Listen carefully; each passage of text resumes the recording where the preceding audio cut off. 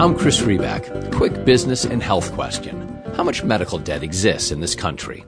Keep in mind, the U.S. is one of the wealthiest countries in the world. In fact, the U.S. spends more per capita on health care than any other country. Well, the amount, according to RIP Medical Debt, will blow your mind. $1 trillion. What can be done about it? That's the subject of this conversation and a new book, End Medical Debt, Curing America's $1 trillion unpayable healthcare debt. The book is an extraordinary exploration of not only how this problem evolved, but how it brings down the individuals and families burdened with unpayable debt. The authors explain how the system works, or more often than not, doesn't work. They also offer their own views on how we can get out. The authors come from wildly different perspectives, all in the business or healthcare field. Jerry Ashton brings more than 40 years of experience in the credit and collections industry. Robert Goff spent an equal amount of time in the healthcare industry itself, and Craig Antico is a financial industry leader in collections, debt buying, outsourcing, and consulting. They are the co-founders of RIP Medical Debt, which locates, buys, and forgives medical debt on behalf of individual donors, philanthropists, and organizations who provide financial relief for people burdened by unpaid and unpayable medical bills. Here's how it works. RIP seeks out distressed medical debt in the collections industry and the community of medical providers, including hospitals and medical practices. RIP offers to buy this debt for pennies on the dollar, which is how RIP can make such a significant impact. The average ratio is 1 to 100. That means a donation of $50 can buy back as much as $5,000 in medical debt, and $1 million can buy $100 million in debt. And here's the punchline. Once this debt is in their possession, it's abolished as a gift from RIP to the patient. No strings attached. A gift made possible by complete strangers. People bailing out people. It's a simple, powerful solution to an incredible problem. Check them out at ripmedicaldebt.org. Now, here's my conversation with Jerry Ashton, Robert Goff, and Craig Antico on their book, End Medical Debt. Jerry, Robert, Craig, thank you all for joining me. I want to dive right into the book, but I want to start with the extraordinary subtitle, Curing America's $1 trillion unpayable healthcare debt. How in the world is there $1 trillion in healthcare debt in this country, and how in the world is it unpayable? Jerry, why don't we start with you?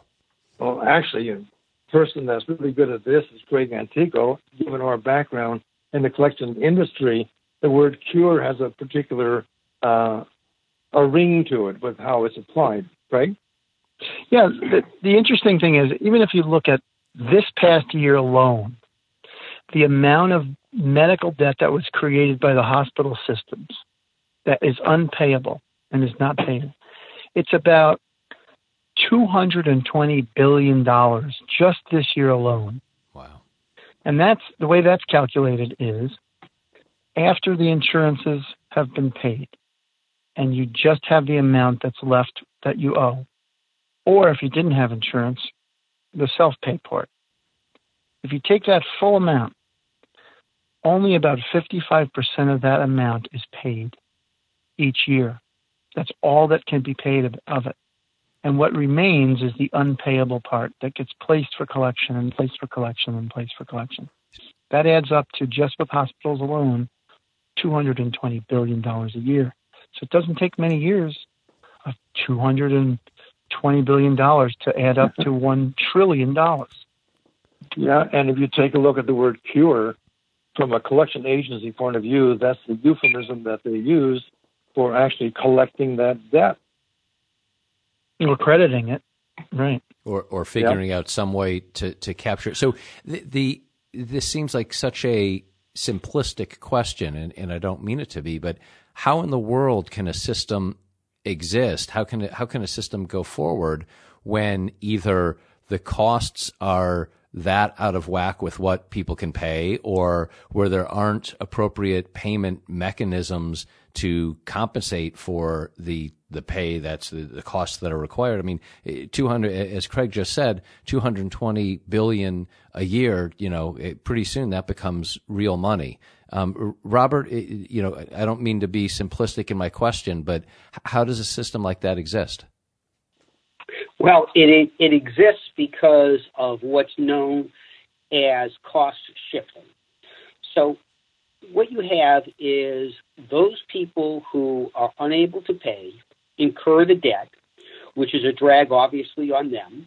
Those providers who provide those services have that unpaid debt. It's a drag on them. Now, some of the providers, in particular the hospitals, have access to funds that to help offset that in their governmental reimbursements, in their in funds that are made available in their rates as those are being set up, as well as for those hospitals that are fortunate enough to have large commercial bases, they will demand higher reimbursement rates from the commercial plans to make up the difference and to give them margin.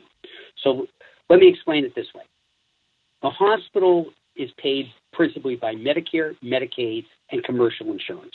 Yep. Medicaid is set by the state. The hospitals really, they will say they lose money, and they probably are losing a little money on their Medicaid rates. Medicare rates, government set.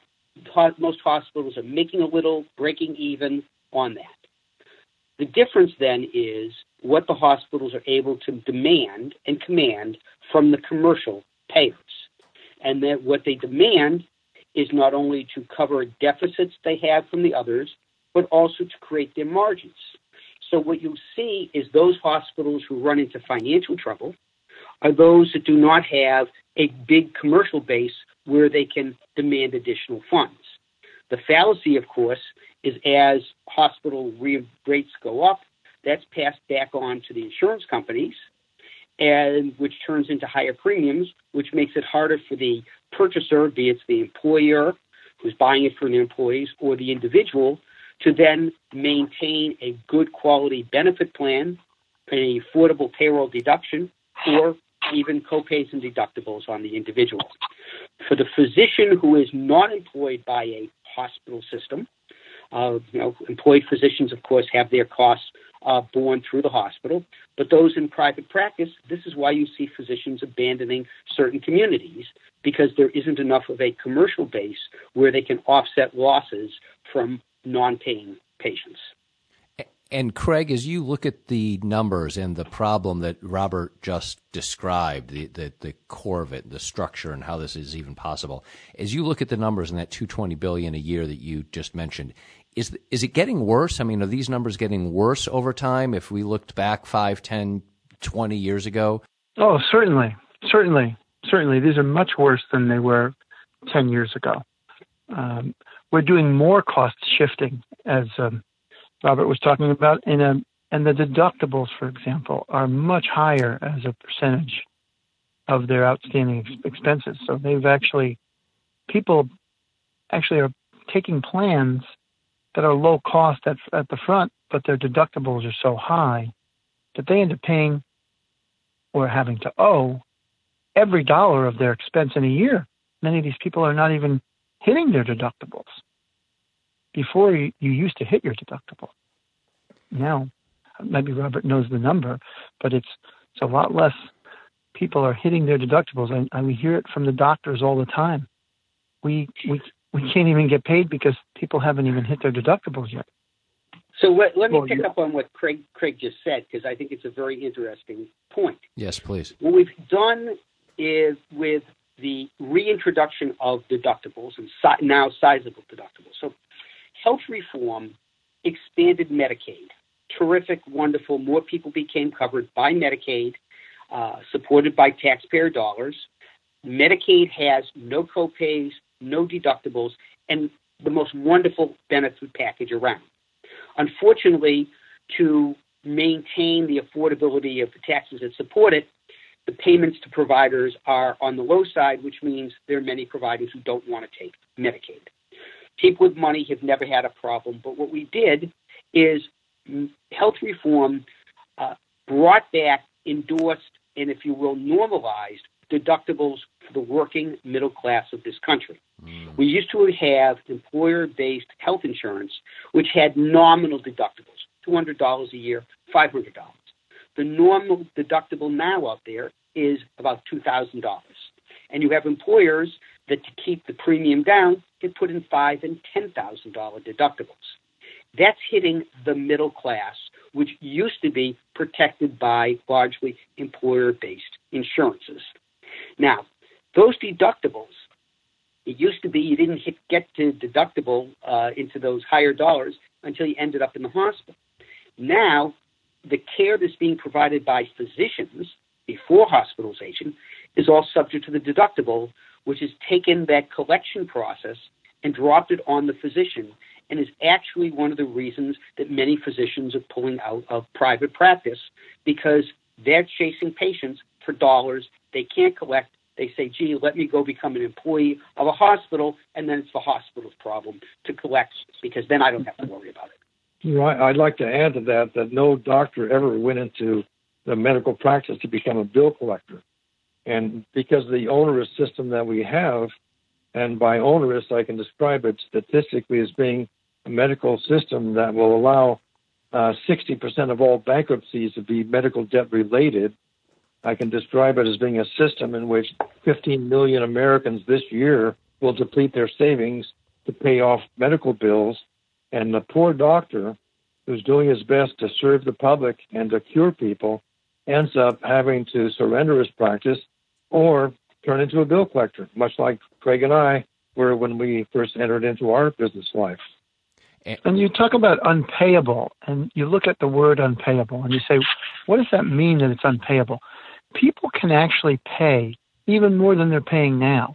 What happens, though, is they go into hardship, or they go into what we call material hardship. Hardship is where you're just not able to pay your bills. Now, those bills could be, I don't want to go to the doctor to pay that bill. I'm not going to pay any past bills.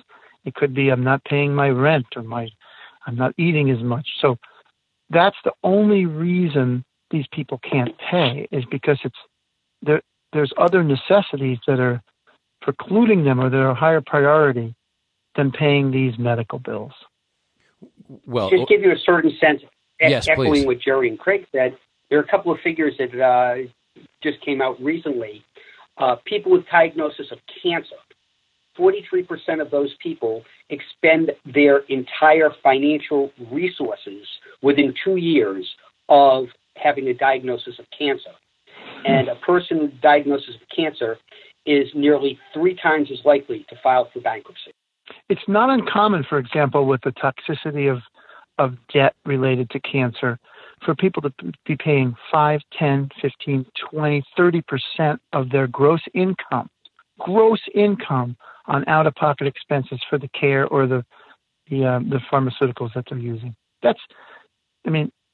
There's research that shows when people start spending 2.5% of their gross income, that they become in hardship.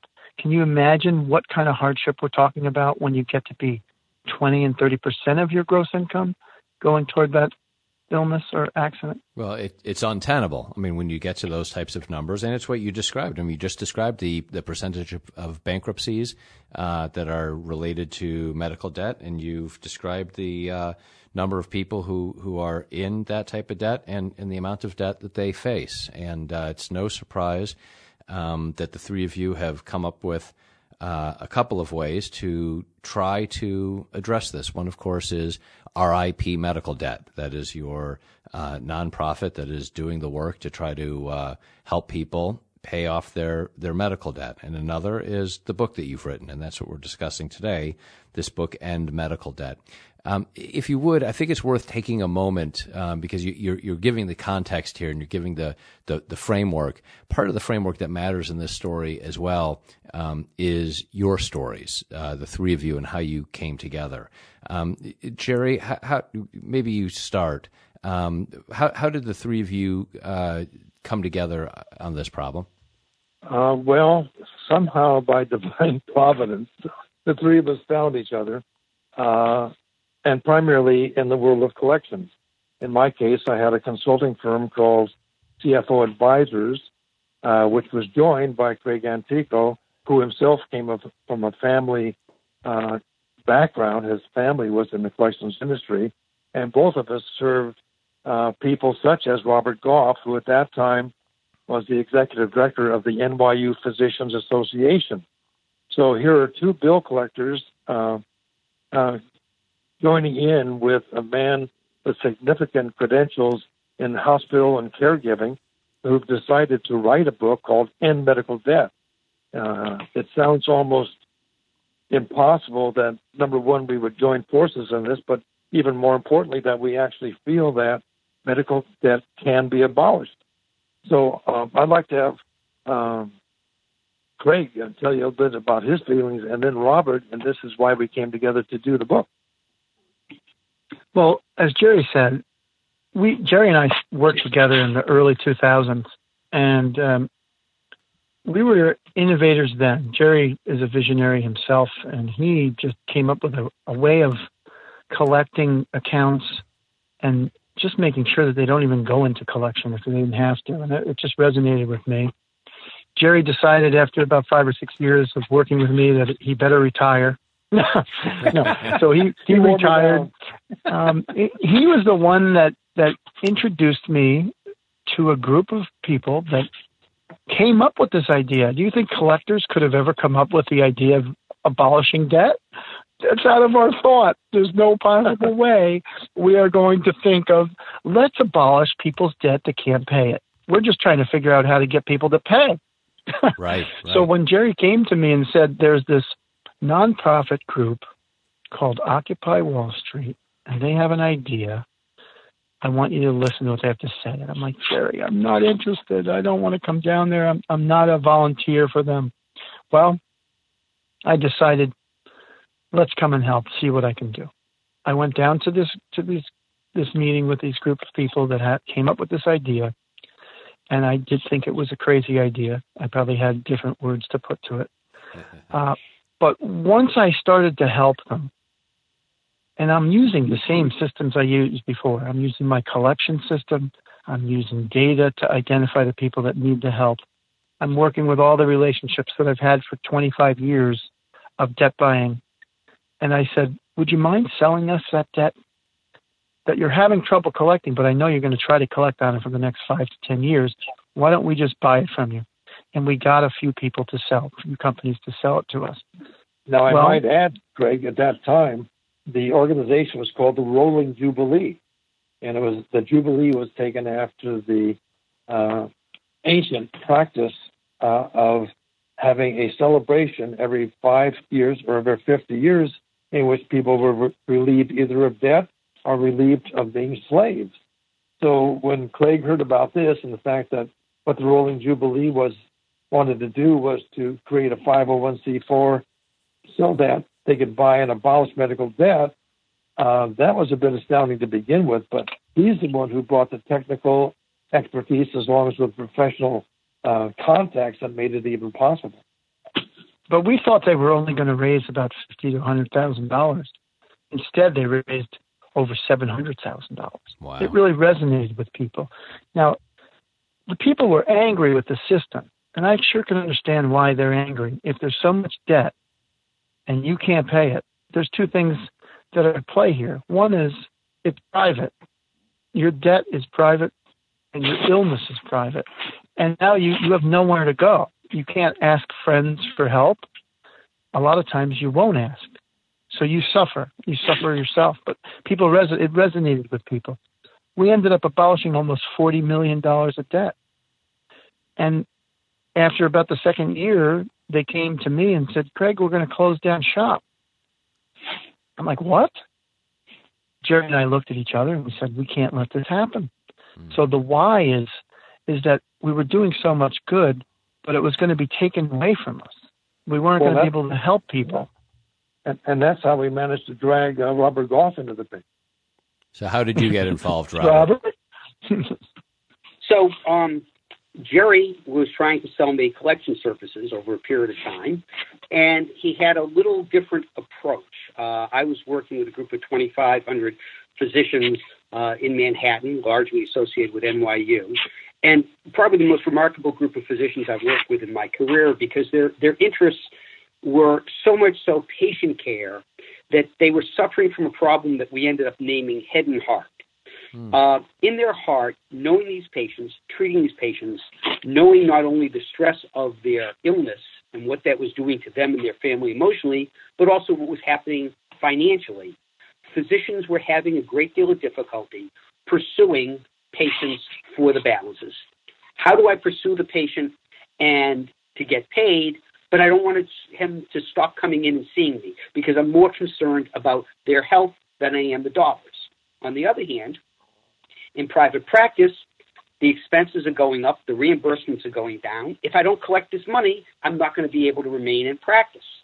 So physicians had struggled with a head and heart problem, and Jerry and I had some long conversations about could you structure a collection methodology that identified those patients who had the resources to pay and were just dodging it from those who would be glad to but didn't have the resources, so that the physician would know, gee, these are people I'll accept the hit on because that's part of my belief system, my responsibility and obligation to them as patients, to myself as a physician, and those that do have the resources, great, we'll try to collect from those. And that became how I got involved with Jerry and Craig, was could you create that kind of more intelligent way of collection rather than trying to just beat up and threaten people who couldn't afford to pay, even if they wanted to. And that's where the creation of RIP Medical Debt came into existence. Once Robert and Craig and I looked at what we were able to do with what limited resources we had. So on July 25th, 2014, we founded RIP Medical Debt as a 501c3. And it was founded on the principles that people truly had to be in need of charity and not just forgiven for any reason whatsoever. It wasn't like they went out and bought a widescreen TV and decided not to pay on it. These are people that came down with serious diseases or accidents. They needed the help, but were they really able to pay, or were they in need of help? So we have three criteria.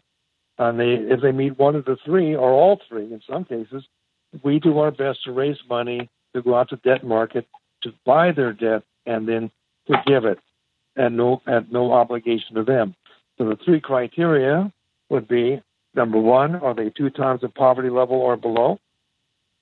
Number 2, are they insolvent? Or number 3, as Craig described it, are they in hardship? Meaning that they're paying, say, at a minimum, 5% or so out of pocket of their annual income just for medical expenses. Craig can elaborate on that a little bit more. Yeah, it's not necessary to elaborate. It's pretty clear. Yeah, good. Yeah. So I agree. So let's move from that, and it's remarkable work that you guys have done, and in such a short time as well, since just 2014. In terms of the book, which is a prescription, or many of your views in terms of how to tackle this problem and how to you've set the bar pretty high. The goal is, as the title says, end medical debt. You've taken a unique approach. Each of you have written different chapters, although I understand that you all then read each other's work and after it had been written, but that you wanted each of you to kind of take your own turns at the various sections that you addressed. So I've got a question for each of you around something that you wrote that really struck me. Craig, I'll start with you. You wrote that debt mountains cause healthcare deserts. I think I might know what you mean from that, by what Robert said earlier about folks leaving areas and regions where they can't get paid. But why don't you explain what you mean by that debt mountains cause healthcare deserts? Sure. It originally didn't have anything to do with the healthcare deserts caused by fleeing doctors, but I think we could add that to it because it makes a tremendous amount of sense. There's so many doctors that can't afford to even practice. They have the same amount of student loans that the guys that are specialists have, or the gals, and yet they're in the hardest hit areas, the highest poverty levels. And it's a danger. What this was really working toward is talking about the social determinants of health. Now, social determinants of health might be something like, are you isolated and have no resources? Are you impoverished? Do you have no food? So a food desert is a social determinant of health, meaning are you not near healthy food, for example? So that's a play on words saying a healthcare desert. Are you not accessing care? It's not even about there's no physical doctors or not many hospitals in your region. Wow. Are you now precluded from reaching to them? Do you have access to them anymore? If you owe a hospital $10,000, do you have a second thought before you go to the hospital? What if there's only the only hospital in the region? Does that mean you're not going to go? Yeah, unfortunately, it does mean that. If the doctor that you've been working with for 3 or 4 years, now you have a gigantic bill there, not only might they not be willing to take you in, you might not even be willing to call them. So that healthcare desert means access to care. Debt mountains, well, kind of like the debt spiral, except that the debt just keeps piling on and piling on. People talk all the time about, I got this bill, and then I got another one. I thought I had already paid all the cost of this healthcare visit. Well, no, you didn't pay the anesthesiologist. It might be a surprise to you. You didn't pay the doctor charges separately. That doesn't come from us. Well, I thought he worked for you. No, he's in his own private practice. So it's a confusion. So this debt mountain starts to increase. And the reason I used debt mountain, it was more of a physical thought. But is debt itself, and we're caring about medical debt, is it a social determinant of health? Does it determine your health, your wellness? We think we're going to find out because we're doing research with some of the top universities in the country, MIT, University of Chicago, UCLA, UCLA and UC Berkeley.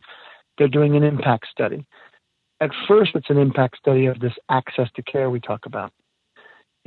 Is the debt causing a problem with access to credit? Is it causing access to care that's a problem? Eventually, we're going to find out whether it's actually causing illness. We think it does already. We know that if you get too much debt and you can't pay it, it causes such stress and it affects your health. We need evidence of that. But that's where we came from with that, is debt mountains and healthcare deserts. Well, that's true. And if you notice, the emphasis that Craig and I and Robert Goff have in our chapters differ a little bit like our own personalities and even our own philosophies in life and sometimes politics. Craig is certainly more interested in a system which doesn't create hardship, which means we do something about changing the system. Robert is oriented more towards the fact, and this I could be misquoting him, and he'll tell me, that no matter what you do about the system, nothing's going to change if you can't address the issues of healthcare cost. In my case, I look at the social issues because I'm more of that orientation. What is the impact on society? What does it mean to have billions of dollars of income lost because people become caregivers and can't even work? What does it mean for society in which people have to make a decision as to whether or not they want to fill that prescription or pay the bill collector? So those impacts are of interest to me. And what's your answer, Jerry? What do you believe from what you've seen is the impact on society? Any system, well, let's take a look at the United States. We're the only industrial nation that does not have universal health care for its citizens. We're the only country in the world which allows its citizens to go bankrupt just because they got sick or injured. If you take a look at where we stand in relationship to cost versus benefit, if you take a look at where we stand as being a healthy nation, when you take a look at the life expectancy of Japan being 7 years more than here in the U.S., if you take a look at the happiness factor that people search and research, and they're always in countries in which people do not have the stress of medical debt, the stress of student loan debt, the stress of debt of necessity. So this is a perfect time to cue up Robert Goff. Yeah, and in fact, it is because, Robert, a line of yours that you wrote that I wanted to ask you about is You wrote that medical debt is the enemy of everyone. A lot of folks might think that, well, medical debt is a terrible problem, but it's a terrible problem for people who have it. You write that it's the enemy of everyone. What do you mean by that? So we view healthcare services as a vital resource in a community. So if an individual, and we have an odd thing because we fund that vital resource by making it an individual responsibility to fund it when they become sick. Well, if we in this country don't believe people should die on the street, therefore our healthcare system takes care of the ill, a bill is created. If they individually cannot afford to pay it, do not have the resources, then that debt becomes everybody else's problem. It may result in the closure of a hospital or the closure of a physician practice, in which case the community loses. Even if it doesn't, the cost that has been provided in care has to be borne by everybody else. So it really comes back to haunt everybody because we believe this is a vital service that should be available to everybody. Now, there's a line in that's used in healthcare. Healthcare is one of those things which everybody wants everything and nobody wants to pay for it. Well, I won't go that far, but we all want the services to be available. When the individuals who use them can't afford to pay for them, that cost is borne by everybody else in the community, or that resource is abandoned, is lost. One interesting thing, what Robert was saying, he's talking about everybody supporting each other, but in a different way. It's like Jerry might say, let's have it all paid by taxes so that when someone does have a problem, it's there for them and that they don't have to have an undue shock. They've paid for it all along. We know that there's a big disparity between some people that have resources and others that don't. I mean, that's why $55 billion is lent or given to friends and family for medical expenses each year. But that's the other side of the coin is there's a lot of people that don't know how to access that, don't have ability to access that, so they need support. So we can't let people just go without any support and then expect them to pay the bill. It's too stressful. And one of the groups of Americans that are not getting support, and this is, what you guys have put together and revealed and connected is shocking and disturbing to anybody. But there's a group that you've focused on as well that I think induces particular anger and frustration, and that's the fact and that's about veterans. Why? And Jerry, you wrote about this in the book. I know you all have been active in it and in caring about this. Most of us wouldn't consider that veterans could have a problem with medical debt because, after all, we all might think, well, they have access to the VA. But instead, veterans face extraordinary levels of debt. Jerry, how does the system not work for them? I don't think we have enough time in the podcast to list them all, so I'll just hit some high points. Okay. And let me tell you also that this is one of the chapters that I had a hard time writing because I was so angry. I'm a veteran myself. Spent 4 years in the Navy, a Navy journalist, discharged, did my job, went back to civilian life, went on to college. I never thought about whether or not I earned or deserved any medical care in the future. I was simply busy taking care of myself.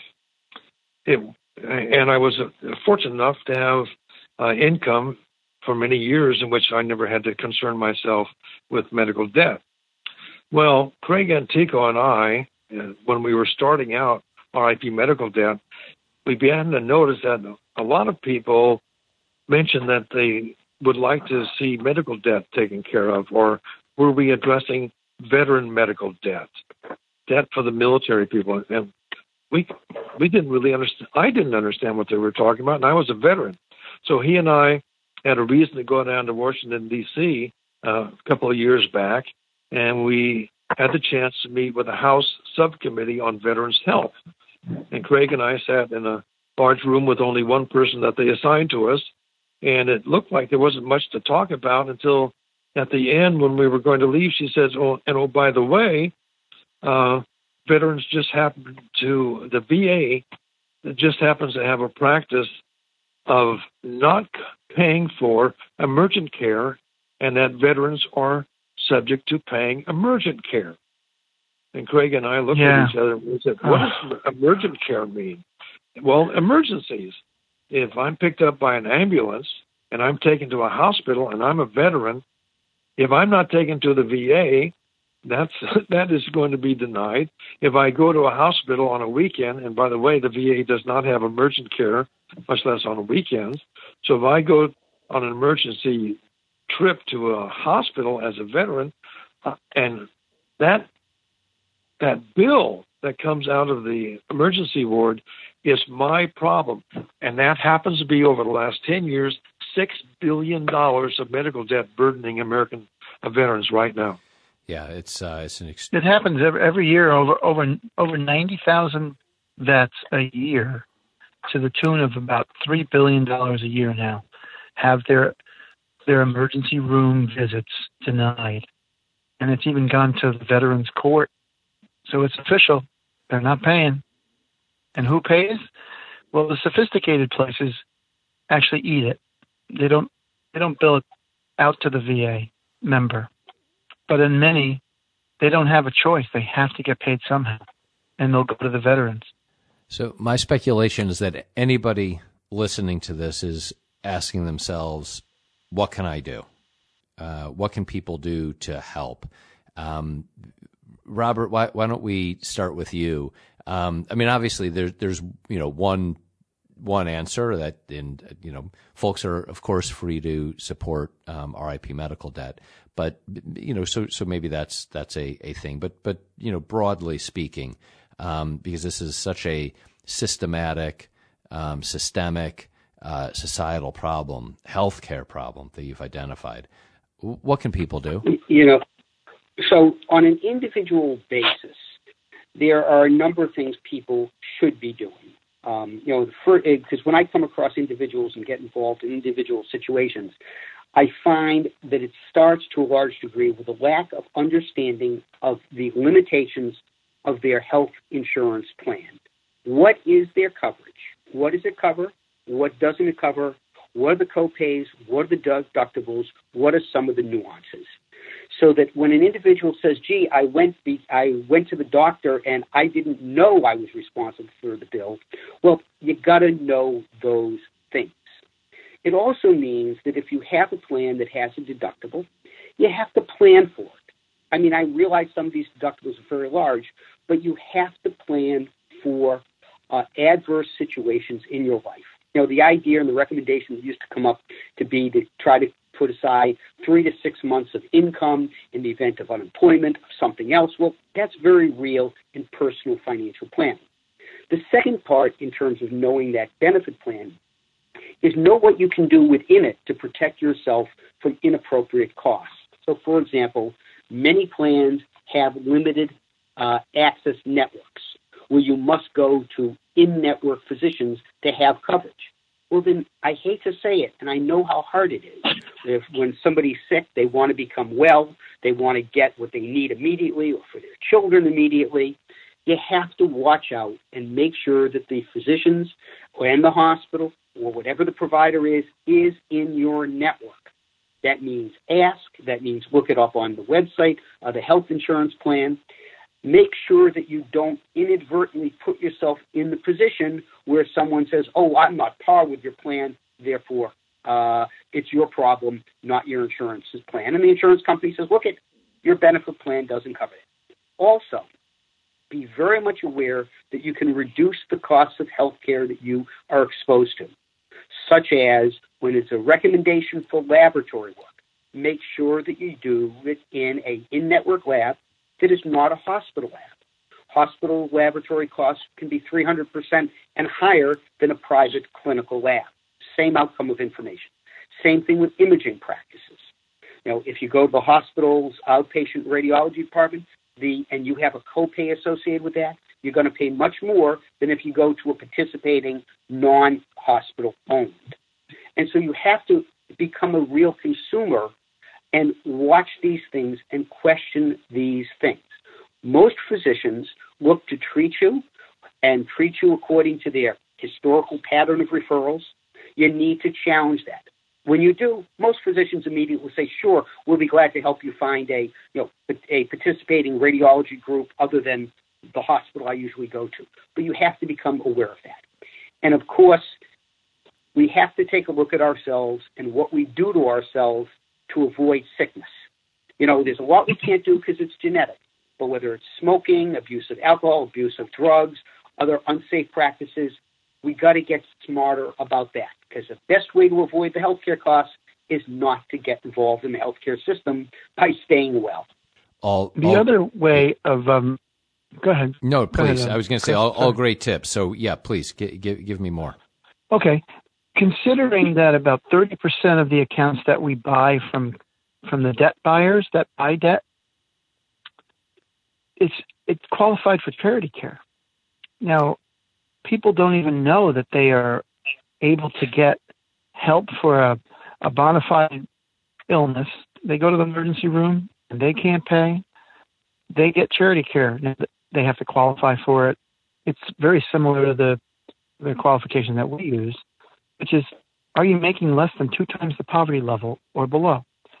33% of the country makes less than 2 times the federal poverty level. So that's another third, but it's a third of the people that go to the hospital, or maybe more, actually qualify. And a third of those people that go don't get it. So it's odd that they don't choose to take the charity care. So you have to know right now, today, what is my federal poverty level? Bingo. Go to Google. Look it up. We make $60,000. We have four children. Our poverty level is actually, we're right on the poverty level. Holy cow. We could even qualify for charity care. You got to know it. You got to know your charity care. The other part is people should not pay more out of pocket than will make them fall into hardship. It's their responsibility to not pay a bill that they've incurred. Don't pay more than you can pay. Like my wife was a yoga teacher. Don't stretch more than you can stretch. You have to be true to yourself. So don't spend more than 3, 4, 5% of your gross income on out-of-pocket expenses. It's your choice. It's fantastic. If I could chime in as well, two things that I would add to Craig's comments. Never put your medical expenses on a credit card. Don't do that. I know people will be pushed to, but don't. You just turn that into a different kind of a debt, and one that carries a very high interest rate. And the second is hospitals don't do a good job of promoting access to the charity care.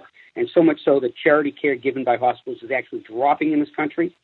Hospitals, they're really not interested. They're supposed to sign in a clinic or in an emergency room, but when the bill comes, there's nothing that says, oh, by the way, we think you might.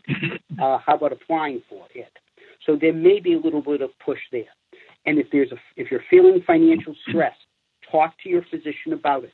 Most physicians will work with you to try to keep the cost down, or to spread out payments, or to work something out with you. But you got to advocate for yourself. Well, and this is where I step in to cause a little bit of furor, because I'm furious, and that is, if you take a look at all the elements that go into creating healthcare costs. I was just reading today about a Connecticut hospital that was negotiating with the CEO who wanted to have $1 million a year rather than $750,000 a year, and he was complaining about the fact that wasn't sufficient for all the preparation and education that was needed to do that job. Yes, $1 million for a CEO. If you take a look at the insurance companies that have the largest profits they've ever had in the last couple of years, and yet they're the ones that delay and deny. You take a look at Big Pharma. You take a look at the hospitals that whenever a doctor goes from a private practice into working for them, will then take and add a third to the cost to the patient because of that change in location. So I would say that the next place that people need to go in order to manage their healthcare costs is to the polling booth. And that is make sure that with the next election cycles, you better find out who has your best interest in mind. Are they working for you, or are they working for that lobbyist? That's what you need to ask yourself. Are you taking care of your family by allowing somebody to be in a position of authority that's going to deny you access to affordable and reasonable health care because someone is paying for their next election campaign? So that's my 2 cents. One quick comment, if I might. The profit margins for many hospitals are greater than the profit margin of insurance companies right now. What I think people miss out on insurance companies is with health reform, they actually have been turned into public utility type financing. They must spend 85% of what they take in premium on medical services or refund it. That leaves them 15% for administration, for everything else, advertising, whether you feel it's right or wrong. But the margins, profit margins now of insurance companies on health insurance is lower than the generalized hospitals. Shows you where the power shift has been. Well, it's a remarkable set of information that you've provided. It's remarkable work that you do with RIP Medical Debt. Thank you for that. And it's a terrific book that outlines much of the problem and offers solutions as well. Jerry, Robert, Craig, thank you. Thank you for the work that you do, and thank you for taking the time with me today. Thank you. Thank you for having us.